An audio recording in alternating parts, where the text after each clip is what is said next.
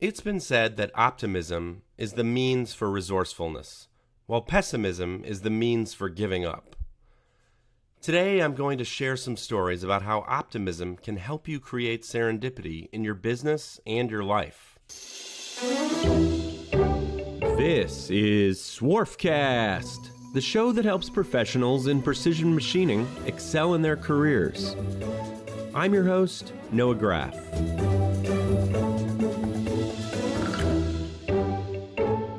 One of my favorite machinery dealers we work with is from Brazil.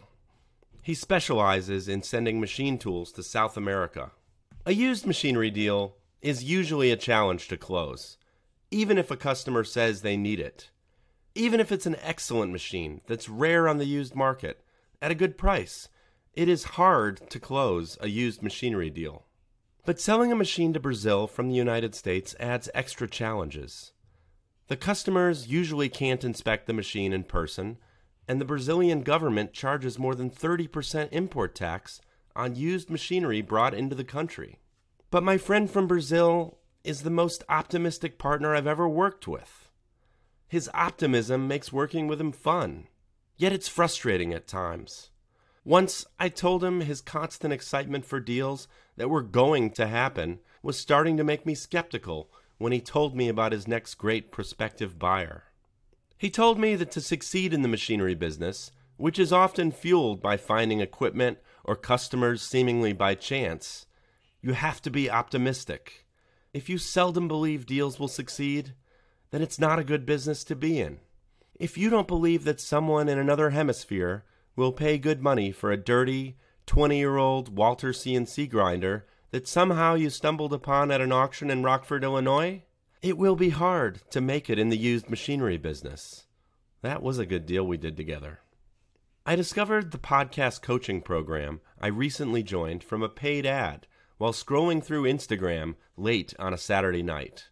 When the program, Grow the Show, was pitching to me, they told me my show's listenership could grow 10 to 20% in the first month.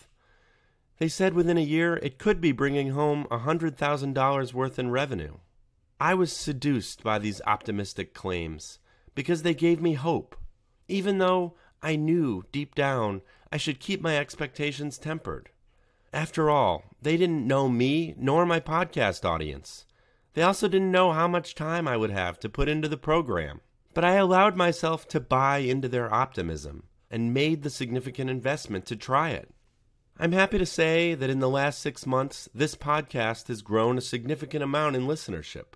Not yet to the extent that they sold me, but I'm pretty sure it would not have grown much at all if I didn't take a chance on the program. Seeing that Instagram ad turned out to be serendipity, but only because I was optimistic it would work. I met my wife Stephanie on an internet dating site. That became serendipity because I was optimistic enough to believe it was worth the time to meet her for a drink. Maybe your machine shop is taking on an exciting new type of work for a customer you stumbled upon at a trade show. Maybe you're thinking about hiring someone you met randomly working at Home Depot because they seemed sharp. To make those chance discoveries mean something, you must be optimistic that they will lead to something successful. This was Seeking Serendipity.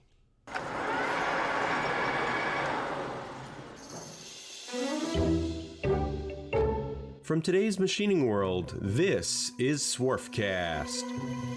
If you like this podcast, please subscribe to the show on your favorite app and give us a 5-star rating and a review. And don't forget to tell your friends about it. Follow us on Facebook, Instagram, and todaysmachiningworld.com to join our mailing list, read episode summaries, and watch extended interview videos. I'm Noah Graff. My occasional co-host is Lloyd Graff. Our managing editor is Ridgely Dunn. Our audio engineer is Patricio Garcia. For information on advertising or to submit an idea for a future podcast, follow the contact information at todaysmachiningworld.com.